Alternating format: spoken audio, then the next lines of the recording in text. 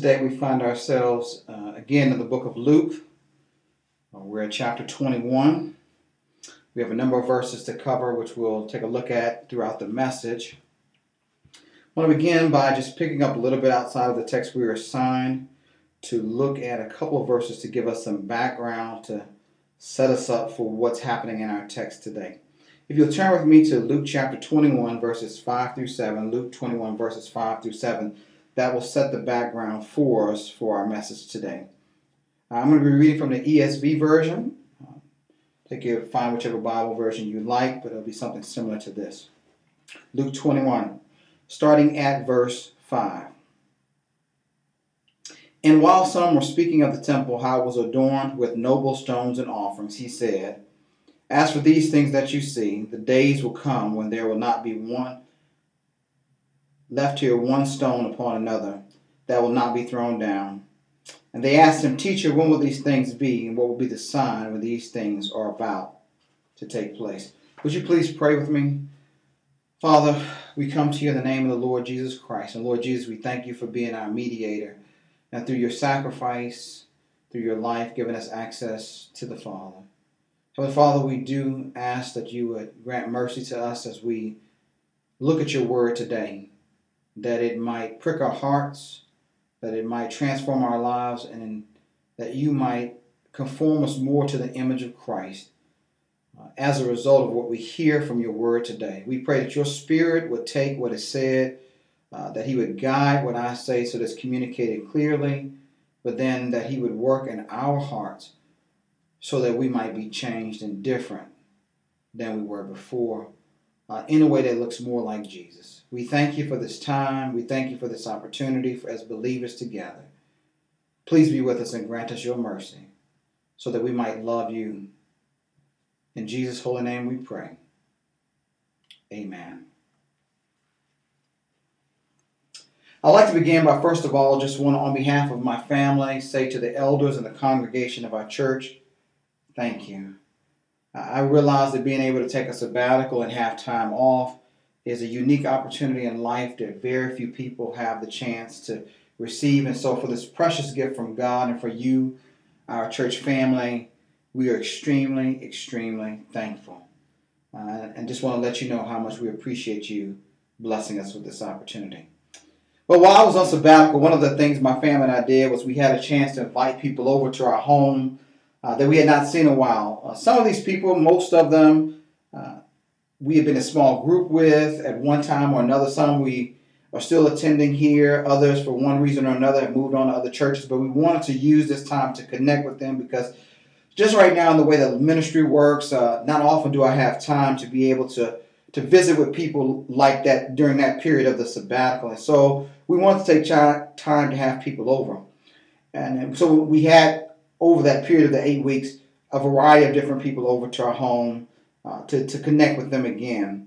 And in preparation for these visits, of course, each time, because of the way my wife was raised, the way that I was raised, we wanted to make sure that our house was clean and straightened up before our guests arrived.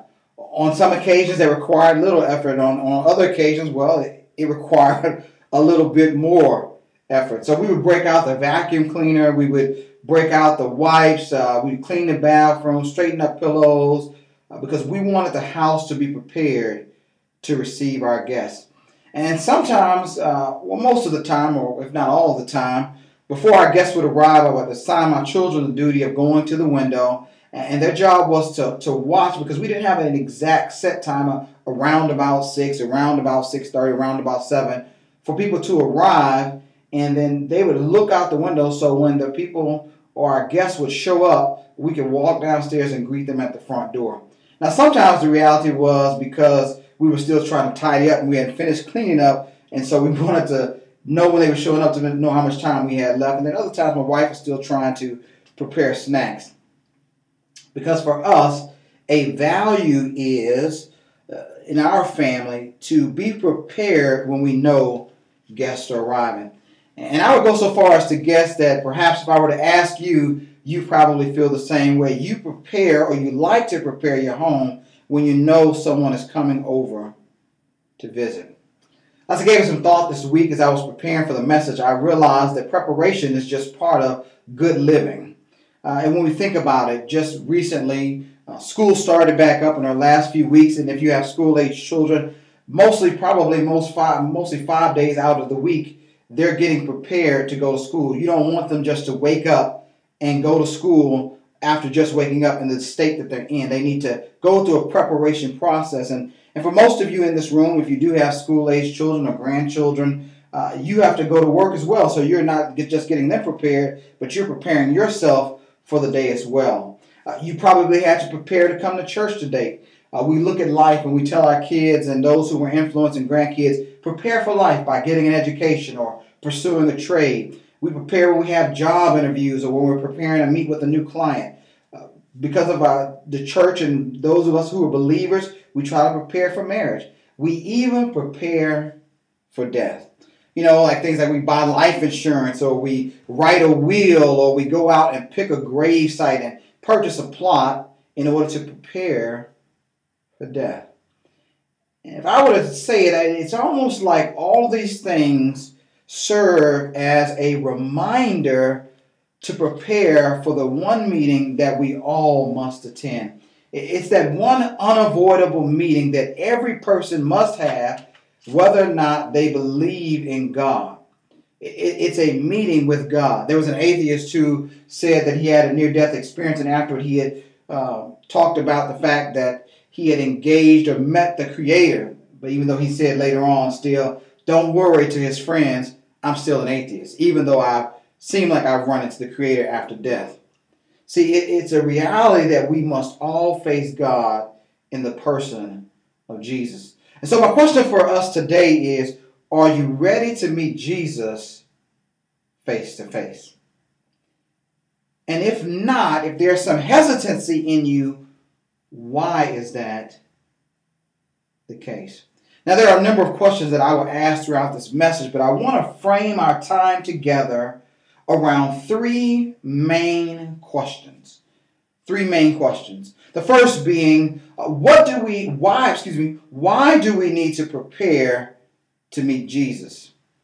The second being, why should we believe what Jesus said, or why should we trust him? And the third being, how do we prepare to meet Jesus? Why do we need to prepare to meet Jesus? Why should we trust Jesus? And then how do we prepare to meet Jesus? So why do we need to prepare to meet Jesus? The reason is because Jesus and others told us that he is coming.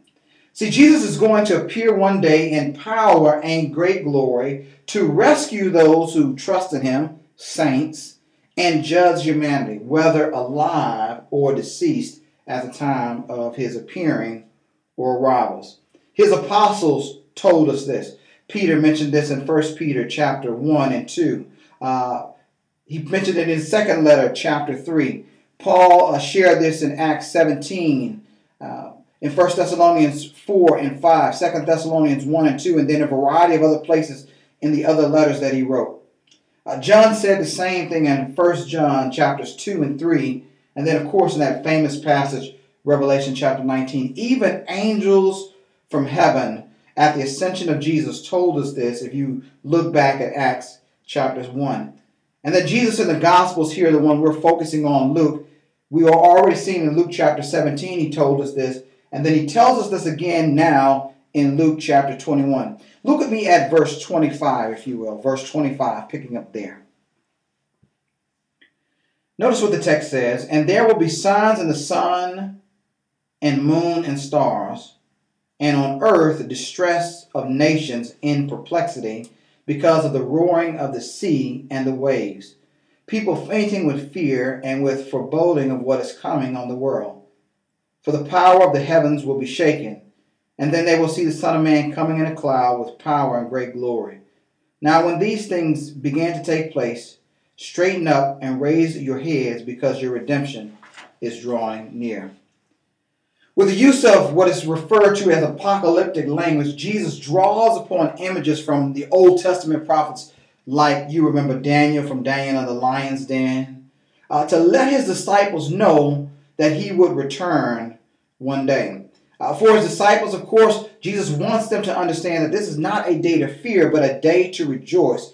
Because when he does return, it will be to rescue them and to bring them to be where he is. Like he told them in John chapter 14, where he said that in his house, in his Father's house, were many rooms, and he wouldn't have told them if it was not so. But he was going to go away and then come back to receive them to himself. And so for believers, for those who follow Jesus, it is to be a day of great joy because we love his appearing. So the Bible tells us, as it records the testimonies of his apostles, of angels, and of Jesus himself, that one day he's going to appear again. And I would ask us, as I ask myself, if we're willing to prepare our homes for guests to come over, shouldn't we prepare our lives for God to visit? Now, for some of you, you believe Jesus is coming. It's just that you don't want him to come soon. And if the truth were told, you really see his appearing as an interruption in your life.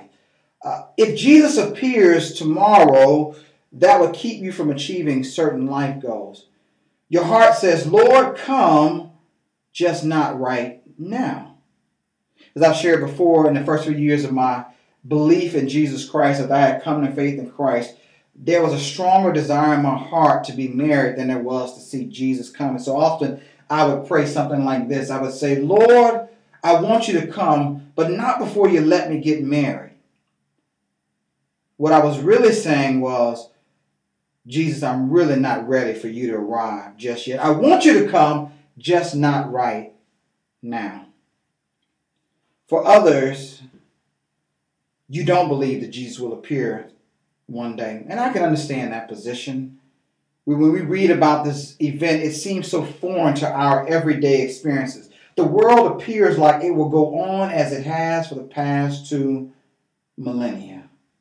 Things will just keep happening as they've always happened under natural occurrences, or so they appear. And so this prophecy may sound like something that comes out of the realm of Hollywood's sci-fi movies. And perhaps it is for this reason that you may have even dismissed Jesus' statements as fiction. The idea that Jesus could show up, say, this coming Tuesday, just seems at best fanciful. And if that is the case, then that brings us to our second main question in the text, which becomes important. Why should we trust Jesus? Why should we believe him about something that seems so foreign to our daily experiences and world? Well, to say it plainly, it's that Jesus tells the truth. Jesus tells the truth. In addition to predicting his own rejection by the religious leaders of his day, his brutal suffering at the hands of the Romans, his death not for himself but for sinners so that they could be saved, and his glorious resurrection from the dead beforehand, followed by those exact events transpiring as he said, we find similar circumstances in our text today as Jesus speaks about society, his disciples, and the fate of the beloved city, Jerusalem. In reference to society, let's pick up at verse 8 with me. Verse 8 in the text. And he said, see that you are not led astray, for many will come in my name, saying, I am he, and the time is at hand. Do not go after them. And when you hear of wars and tumults, do not be terrified, for these things must first take place. But the end will not be at once. Then he said to them, nation will rise against nation, and kingdom against kingdom. There will be great earthquakes in the various places, famines and pestilences, and there will be terrors and great signs from heaven. Jesus says here in this text that other people will come along claiming to be the Messiah, and his disciples were not to follow them. The Jewish historian Josephus, in service of the Romans, recorded there were such people who existed. One of the men that he records for us is a man by the name of Theudas, who led a group of people out somewhere between AD 44 to 46 by convincing them that he was going to cross the River Jordan in a special way, something reminiscent of what Moses did and what Joshua had done. Of course, Moses had done it with the Red Sea and Joshua with the Jordan River. And I know it may seem unlikely to us, but a number of people followed him with their possessions. But what Theudas didn't know was that at the same time, the Roman authorities had come across this plot of what he was going to do and sent out a garrison of horsemen who fell upon them unexpectedly, ultimately killing some and capturing others. Theudas was one of the ones who was captured, and later he was executed for this reason. The difference between him and Jesus is that he did not rise from the dead. Theudas is still dead today. See, Jesus warns his disciples then and us today that false messiahs will arise and we are not to follow them. Simply think back to some of the ones who've happened during our day. One of the most popular ones, of course, being Jim Jones. And so this warning remains valid for us today. Don't follow anyone who would make these promises to be a Savior Messiah other than Jesus. We are to watch out. Similar things can be pointed out for the rest of the things that he says about society in the text. That brings us to what does he say about disciples. Please look with me at verse 12. Verse 12. But before all this, they will lay their hands on you and persecute you, delivering you up to the synagogues and prisons, and you will be brought before kings and governors for my name's sake. This will be your opportunity to bear witness. Settle it, therefore, in your minds not to meditate beforehand how to answer. For I will give you a mouth and wisdom which none of your adversaries will be able to withstand or contradict. You will be delivered up even by parents and brothers and sisters and relatives and friends, and some of you they will even put to death. You will be hated by all for my name's sake, but not a hair of your head will perish. By your endurance you will gain your lives. When we come to the book of Acts, which is Luke's second book, it records for us the historical events that show Jesus' words of what he says here to be true. His disciples did suffer persecution, and some were even put to death. Think back for a moment to James, the brother of John, the beloved disciple, and Stephen, the first, if you will, deacon of the church, one of the first deacons, was stoned to death. And still the reality is that many of Jesus' followers suffer today, and some even die for their faith in Jesus. And so when we come to the book of Acts, we see what Jesus said playing out in the lives of his disciples, especially two of his apostles, Peter at the first part of Acts and Paul at the latter part of Acts. And Peter and Paul, just like Jesus said, were taken before governmental authorities as the gospel traveled from a Jewish environment to a Gentile environment, from Jerusalem to Rome. And many of his disciples suffered persecution, but Jesus, as Jesus said, this became an opportunity for witness. This was not to be seen by them as something bad is happening outside of God's control, but persecution and suffering became an opportunity to witness for Jesus. And that's exactly what it was in the lives of his apostles, just like Jesus said, and the same can be true of us. When we cling to our faith during difficult moments of life, the genuineness of it, the authenticity of it comes out so that others see, why are you in the midst of this difficult circumstance still believing in Jesus? It points to the reality that what we hold to is true and gives credibility to our faith. And such was for many of the disciples of Jesus during that time. Because as Jesus told his followers then, which still is true of all of his followers now, that there are hard times that come for us because we're associated with him. See, what Jesus said happened because Jesus tells the truth. And then finally in the text, we see the fate of Jerusalem as Jesus said. Now remember, as we're reading these words, Jesus is speaking somewhere in the early 30s, AD 30s, either AD 30 or AD 33, when we pick up here at verse 20, as he speaks years before these events would transpire. Verse 20, but when you see Jerusalem surrounded by armies, then know that its desolation has come near. Then let those who are in Judea flee to the mountains, and let those who are inside the city depart.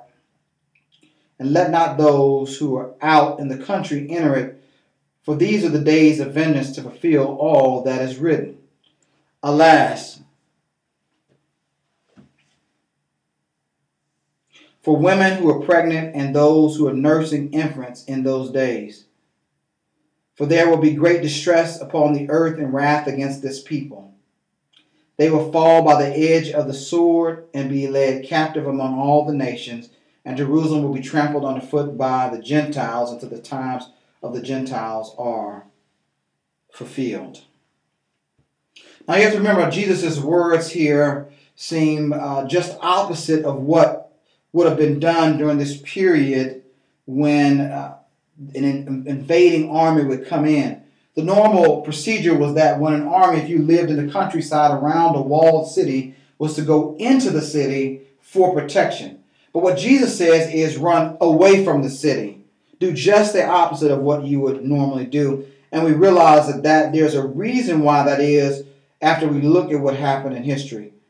So the temple, which had started, turned out to be an 80-year project to build this temple. And it was a magnificent building with large white stones, and it was adorned with gold ornaments. The doors were made of covered in gold. And so it was a beautiful building. And it wouldn't be finished until AD 63, some 30 to 33 years after Jesus said this. It was still being built and had been under construction for a number of years when Jesus made these statements. But another 30 years later, it was finished. And just after it being finished in somewhere around AD 63, just 3 years later, war would break out in the Judean area as rebels, some proclaiming to be false messiahs, would gather people to try to overthrow or throw off Rome's rule over them. And so a war would break out that would take about the next 4 years.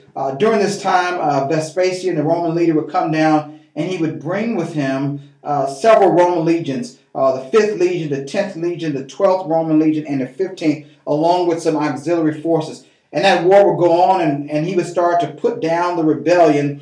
But because of things that had happened in Rome, he had gone back to Rome and turned over the command of the army to his son Titus. And the war would culminate in AD 70. When Titus would take over and lay siege to the city for 5 months, ultimately cutting off all food supplies and engage in what is maybe known as total war. So many of the civilians who tried to escape were crucified. Others were cut open because there was believed by some of the soldiers that they had swallowed gold or jewel to try to escape with that and have no evidence, and so they were being cut open. Josephus tells us that around some 97,000 after the war was looked at in total, 97,000 people were taken prisoner and just over 1 million were killed in the siege. Now, Josephus has a tendency to exaggerate sometimes, but even in light of this fact, the loss of life was staggering. And it was after that 5 months that Rome razed Jerusalem to the ground and burned it with fire. And the temple and the city were destroyed, just as Jesus said. And what's interesting is that Josephus records for us that this second temple was destroyed on the same day and month as when the Babylonians destroyed Solomon, the first temple, on that day and month. As Jeremiah records it, it was the 10th day of the 5th month. That would be for us sometime in late July, August time frame. See, what Jesus said happened because Jesus tells the truth. Now you might be wondering, well, what about the Christians of that day? Well, the church historian who lived 2 centuries after this event or thereabouts, by the name of Eusebius, if he's correct in his retelling of history, then the Christians around the area fled before these horrific events to some other areas because they believe what Jesus said is true and comes true in God's appointed time. And thus, that is the reason he can be trusted in what he said, because we know what he said will happen. The Lord goes on in verses 29 through 33 to tell us as much as we see in the text. And reading verse 29, let's pick up there and see that Jesus confirms this when he says, "And he told them a parable, look at the fig tree and all the trees. And as soon as they come out in leaf, you see for yourselves and know that the summer is already near. So also when you see these things taking place, you will know that the kingdom of God is near. Truly I say to you, this generation will not pass away until all this has taken place. Heaven and earth will pass away, but my words will not pass away. Contained in these verses is one of the most difficult sayings in the Bible, at least in the Gospel of Luke, and it has to do with how we should interpret this generation. There are a number of interpretations out there as how to take this, but for the sake of time today, I will not address that in this message. But if you desire to see me, you can always email me sometime during the week, and I can try to reply to you if you want more information about that. My main point is that Jesus tells the truth. And the question for each of us in our hearts, if we get down to where the rubber meets the road, is do you believe him? Do you believe what he says? That brings us to our last main question that I want to address, and that is, how do we prepare to meet Jesus? How do we prepare to meet Jesus? Well, in this text, Jesus tells us the way to prepare is to stay alert. And he encourages us to stay ready through a series of commands that he gives in the text. Look with me at verse 34. Verse 34. But watch yourselves, lest your hearts be weighed down with dissipation and drunkenness and the cares of this life, and that day come upon you suddenly like a trap, for it will come upon all who dwell on the face of the whole world. But stay awake at all times, praying that you may have strength to escape all these things that are going to take place, and to stand before the Son of Man. Now, the Lord gives us two ways in this text, I believe, to stay on guard, to be watchful, if you will. The first one he says in the text is to live carefully. To live carefully. We should not allow the worries of this life, or I would even say the pleasures of this life, to lead us into living in ungodly ways. Here he characterizes that by using in the picture of drunkenness and the hangover that comes afterwards. Nor would he be so focused on the cares of this life, such as living to make ourselves wealthy, or pursuing wealth or possessions, or even neglecting the care for the poor, that we become spiritually unfruitful. We cannot, as Dr. Joel Green states, engage in a business as usual lifestyle. See, Jesus is very concerned that we live right now in a healthy relationship with God, and that includes living in a healthy relationship with other people, especially other Christians. And so we're encouraged through Scripture to live not only holy lives, but compassionate lives. So if you were to take stock of your life right now, how are you doing in your relationships with people? The second way in the text, Jesus says that we can stay watchful is through a great resource to us, prayer. Like my children, who I advise to look out the window, to stay alert, to keep us alert to the arrival of our guests, Jesus says the way that we as believers stay alert is by praying. He encourages us to maintain a close relationship with God. Jesus says we need to pray. That's an asset in the Christian life. We need to pray that God protects us from being deceived by those who would come along and lead us astray. We need to pray that we would stay mindful and spiritually awake so that we don't get lulled into sleep by the daily activities of life. We need to pray that God would help us to remain faithful when we endure hardship and adversity by being those who follow after Jesus in this world. And by staying in close relationship with God through prayer, it prepares our hearts so that we're always desiring and looking for Jesus' return, so that when he does appear, there's not apprehension of us, or there's not a lack of belief, but a love for his appearing, that when he shows up, we want to see him when he arrives, and we're not running and hiding. And as Jesus says in the text, we're not caught like an animal in a trap who was not expecting to be trapped, and that day fall upon us. And so Jesus encourages us right now to cultivate our relationship with God through daily prayer. The Apostle John, one of Jesus' disciples that I mentioned earlier, goes on and says in the text that having this hope of Jesus appearing has a practical value in our lives by purifying us in our everyday lives. He writes this in his epistle, the first letter of John. He says this in chapter 3, verses 2 and 3. Beloved, we are God's children now, and what we will be has not yet appeared. But we know that when he appears, we shall be like him, because we shall see him as he is. And everyone who thus has this hope in him purifies himself even as he is pure. It has a purifying effect in us. And as you're going through the day, I would ask you just to get an idea of what this is like. Do you ever ask yourself, if Jesus appeared or showed up right now, would I want him to find me doing this? Would I want him to find me acting this way? Would I want him to find me watching this? Would I want him to find me thinking about this person or myself or life this way? See, Jesus, the idea of him arriving, John says, that hope has a way of purifying us. It's kind of like when I was a kid and we had been assigned chores by my parents after school. And sometimes instead of doing our chores, we would be watching TV, the cartoons that we liked during that day. And then when it got closer to time for thereabouts for my parents to come home, there would be a certain motivation that would happen in us to go and do our chores, and we would turn off the TV. See, knowing that my parents were coming home had a way of motivating me to do what they had asked me to do. And John says the same thing happens as we reckon with the reality that Jesus is going to appear one day. It motivates us to live holy and compassionate lives.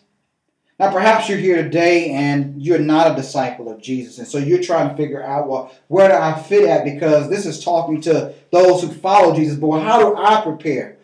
Well, the Bible is clear. Jesus is clear. His apostles are clear about how you're to prepare. You prepare by recognizing the way that you live as sinful.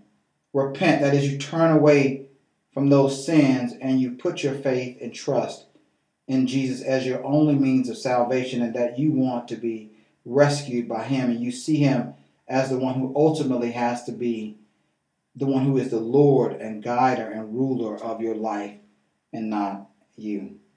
If you want to talk more about this, one of the pastors that I would be happy to talk with you more in depth about this at another time, please email us or call the church. We'd love to set up some time with you to talk about this in detail. This brings me to the conclusion of this message. I want to share an experience from a relative's life that I sought and got permission. It's not something that he has shared with many people, but I've asked him because of the imagery of his experience to allow me to share this with you.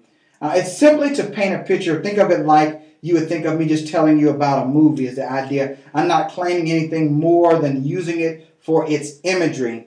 So please take it at that. When my relative was 12 years old, he was not a believer in Jesus Christ.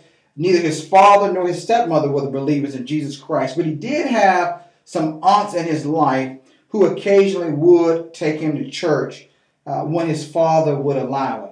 And so while he was still an unbeliever at 12 years old, one night as an unbelieving 12-year-old boy, he had a dream. In the dream, he was playing on his back porch with his trucks at about noontime. It was a clear, beautiful blue sky, sunny day. Not a cloud in the sky. And as he was playing, the ground suddenly lit up. The way he describes it, it was almost as if the sun had moved from its current position right next to the earth. The change in the light on the ground, that the ground started to sparkle and lit up. And of course, this caused him to look up in the sky. But when he looked up, he no longer saw in the sky. What he saw was figures in the sky that were emanating light from them, standing shoulder to shoulder, which he knew were angels. He couldn't look at them intently because the sky they were too bright.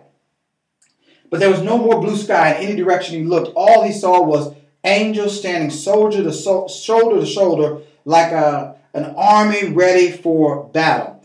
But his attention was quickly drawn to the brightest and largest figure in the sky. On a cloud was a giant of a man, is the way he described it. sitting on a large throne with a long white robe, from whom brightness emanated, brighter than anyone else in the sky. And in his hand he held a golden scepter, and on his head he wore a golden crown, and around him he was surrounded by children, and his eyes were like balls of fire. And he knew in himself that he could not hide anyone from the one who was sitting on the throne. And somehow, as an unbelieving 12-year-old boy in this dream, he knew that that person sitting on the throne was Jesus. Struck with fear in the dream, he ran around to the garage door that he was near his house right there, and went into the garage door to make his way to the back of his garage, where was his laundry room at that time, in order to hide himself from the one who was sitting on the throne. But it did not help, because the light emanating from the one sitting on the throne, whose eyes were like fire, pierced through the structure of the garage right to where he was at, and he knew he could not hide there. So he put up his hands to try to block out the light, and even his hands could not keep the light from the one sitting on the throne from coming through. His heart was gripped with terror, and he awoke. It was about 5 years later, at a Billy Graham crusade, that he would place his faith in Jesus Christ, repent of his sins, and trust him as his only means of salvation. See, Jesus said that his arrival would catch the world off guard, because they're not expecting him ever to come. And so for the world, it would be a day of sorrow. But for those of us who through prayer have cultivated our relationship with God, are waiting for his return, and love his appearing, it will not catch us off guard. That will be a day of joy for us, because we're prepared. So how do we as believers not get caught up in a trap like those who are not expecting his arrival? Well, as I've said in the message, we should prepare because Jesus told us, and we trust him because he tells the truth, and we prepare by being watchful. And we're watchful by living carefully in those ways that are pleasing to God, and by constantly engaging God through prayer. And so I ask you at the end, as I ask you at the beginning, are you ready to meet Jesus face to face? Let us pray. Father, we do ask now that you would take the truth of your word, you would apply it to our lives, so that we might be ready for your return when you appear in the sky to rescue your saints and to judge humanity. We pray, Father, that we would live wisely and pray often.